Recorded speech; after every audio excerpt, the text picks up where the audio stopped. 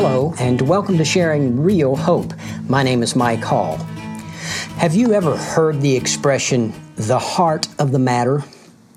I'm sure that somewhere along the line, somebody has said to you, let's get at the heart of the matter.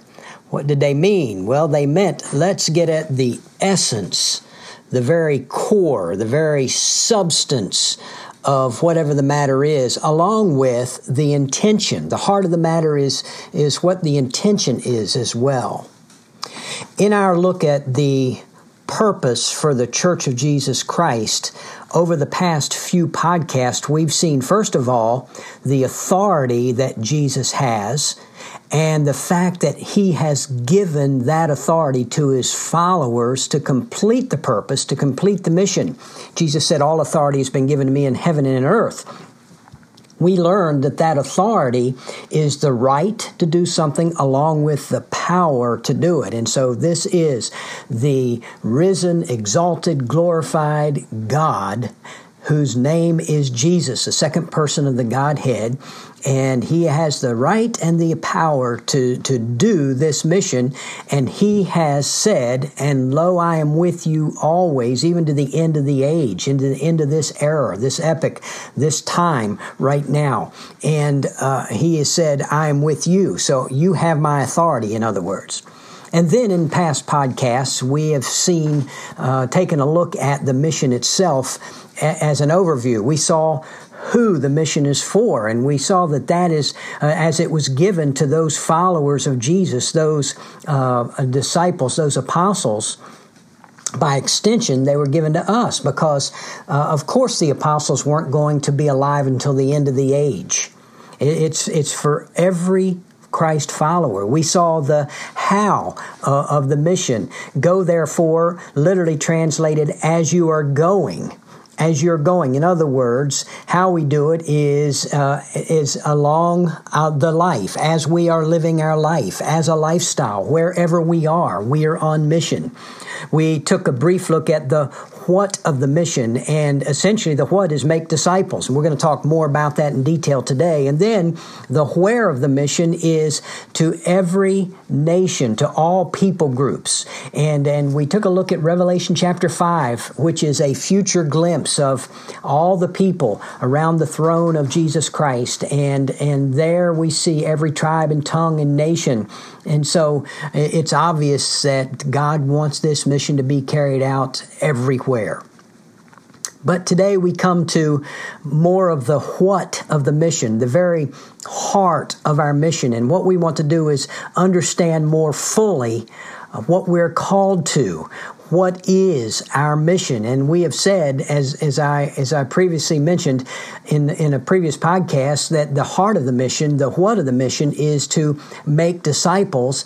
And when you look in the original language that the New Testament was written, it is Koine Greek, and in there's only one word. It is disciple. He said, as you're going, disciple. Well, what did he mean by that? He meant make followers, because a disciple, the Greek word is mathetes, to make followers or learners of Jesus. A disciple in Jesus' day was one that attached themselves under a rabbi, under a teacher, under a master, as it were. They followed that master in order to learn from that master, in order to become like that master. And so when Jesus said, my mission for you, church, is to disciple, in other words, make disciples, he literally meant that. Now, there are two aspects, as I see it, of this making disciples. There are two things that have to be a part of that. And the first thing is what I would call proclamation. Because Jesus said, make disciples of all nations, baptizing them in the name of the Father and of the Son and of the Holy Spirit. Now, baptizing, we know from the rest of Scripture, baptizing comes after believing. And so how do they believe? Well, the Apostle Paul addressed that so very well in Romans chapter 10, verses 14 to 17. And I'm going to read them, and I want you to listen very carefully to this. because this is absolutely essential to carrying out the mission. Here's what Paul said. How then will they would be the world that we're talking to, the people that we're reaching, how will they call on him, on Jesus, in whom they have not believed? How will they believe in him, whom they have not heard? And how will they hear without a preacher or a proclaimer? And by the way, that's you. That's whoever's listening today that's a Christ follower. You are a preacher, a proclaimer in the generic sense of the gospel of Jesus Christ. You don't have to be an ordained minister, an ordained pastor. That is not at all what this is talking about here. And how will they hear without a preacher? How will they preach unless they are sent? More about being sent in a moment. Just as it is written, how beautiful are the feet of those who bring good news of good things. However, they did not all heed the good news, for Isaiah says, Lord, who has believed our report? Verse 17 says, so then faith comes from hearing, and hearing by the word of Christ. And so there it is. There is no believing. There's no believing, there's no conversion, there's no becoming a disciple apart from the preaching, the proclamation, the speaking out of the good news, the gospel. Proclamation is a must. And so Paul summarizes, again, the God-ordained process in 1 Corinthians chapter 3, verse 6, where he's addressing a problem in the Corinthian church of sectarianism, of division. Some said, I'm of Paul. Some said, I follow Apollos. And some of the super spiritual said, no, I follow Christ. When actually they were dividing themselves and fighting. And Paul said, look, here's how it happens. I planted. In other words, I planted the seed. Apollos watered the seed, but it was God who gave the fruit, who gave the increase. When we look at that statement, we understand that we are in partnership, as it were, with God, and God allows that. We're junior partners by far. We are allowed to be a part of the process of making disciples. It is God that ultimately converts a soul. It is God that ultimately makes a disciple, but He makes us part of the process, and the process is we plant the seed, we water the seed, and all of that is summarized in the proclamation of the gospel, in the sharing the good news with our mouth, with our lips, with our life. We share the gospel of Jesus Christ. And then that leads to a public confession.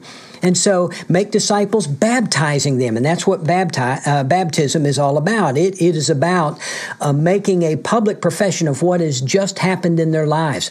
I remember the story of Philip, who was in a certain place, and the Spirit said, go to this place.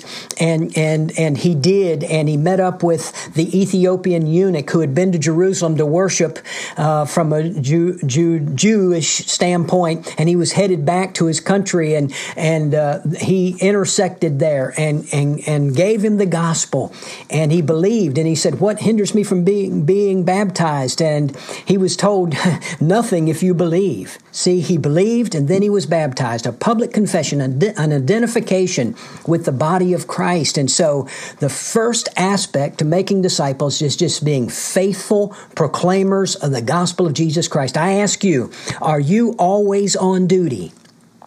Is your spiritual antenna, your spiritual satellite dish always up, always tuned in to look for opportunities that God brings along to share the good news, the gospel of Jesus Christ? I hope you are, because that's so important. But then it doesn't stop there. You know, when somebody becomes a follower of Christ, a disciple, a new disciple, they are like a brand new baby. And we do not have babies and then leave them and say, good luck, you're on your own, raise yourself. And that is true in the spiritual aspect as well. These new baby followers, they become followers or learners of Jesus Christ. And so it is our job. The second part is teaching. It's helping them to understand all that Christ commanded, because He said right here in the Scripture, baptizing them and teaching them, helping them understand, teaching them to observe all that I have commanded you, the commands of Christ. What are the commands of Christ? Well, they're written here in the totality of Scripture, of the Word of God. And so we see what God wants, what Jesus wants of us, because Romans 8:29 says we are predestined to be conformed to the image of Jesus. We want to become like Jesus. Paul said in Colossians chapter 1, verse 28, and that is, it's a beautiful, beautiful passage of Scripture. He says, we proclaim Him, Jesus, admonishing every man and teaching every man with all wisdom, so that we may present every man complete in Christ. For this purpose I also labor, striving according to His power, which mightily works within me. And so Paul said, hey, we strive to help every man become complete in Christ by teaching them and admonishing them. And then Ephesians chapter 4, verses 11 to 16 talks about the process of pastors equipping the saints to do the work of ministry so that they can become mature. You might want to read those verses. That's all a part of the disciple-making process that we all would be a part of. And then as they understand, we're teaching them, we're helping them to understand Christ's commands. As they understand, they observe them. It says teaching them to hold it in their head? No, teaching them to observe. That means to keep, to obey, to live out. And that's what the Lord wants us to do, to keep, to obey, to live out the commands of the Lord Jesus Christ. And it's an ongoing, lifelong process. This business of being discipled, of being a follower of Christ, it is a lifelong, ongoing process that never finishes until we're in the very presence of our Lord and Savior, Jesus Christ. And so we should be in the process of being discipled by others, and we should be in the process of discipling others, because part of living out the commands of Jesus is to disciple others. And so a brand new disciple comes to faith in Jesus because somebody proclaimed the gospel to them, and they're baptized, they publicly identify, and they begin to be taught by someone and mentored by someone in the ways of Christ and the commands of Christ. And as they do it, they pick up the process themselves and they start proclaiming, and then they start teaching, and that process is repeated over and over and over again. The heart of our mission is not an either-or. We're called to both proclaim the gospel of Jesus Christ, and we're called to teach others. That means we need to be lifelong learners, always learning and the commands of Christ and observing them and obeying them, and then passing them on to others. We are all sent. John 20:21, Jesus said, as the Father sent me, I send you. We are all sent on this mission. We're commissioned to this mission, every one of us. And we're going to take a look on the next podcast. We're going to go to Acts chapter 1, verse 8. We're going to see the very last words of Jesus, and we're going to see how the early New Testament church took those words, how seriously they were, as we complete our study on the purpose for His church on the next podcast. Until then, God bless. Thank you for listening to this edition of Sharing Real Hope. We hope that you were encouraged in your walk with Christ by what you heard. Please take a moment to email us with your questions, prayer requests, and comments. Our email address is sharingrealhope@gmail.com. Again, that's sharingrealhope@gmail.com. Or you can visit our website at sharingrealhope.org. Until next time, keep living in and sharing real hope.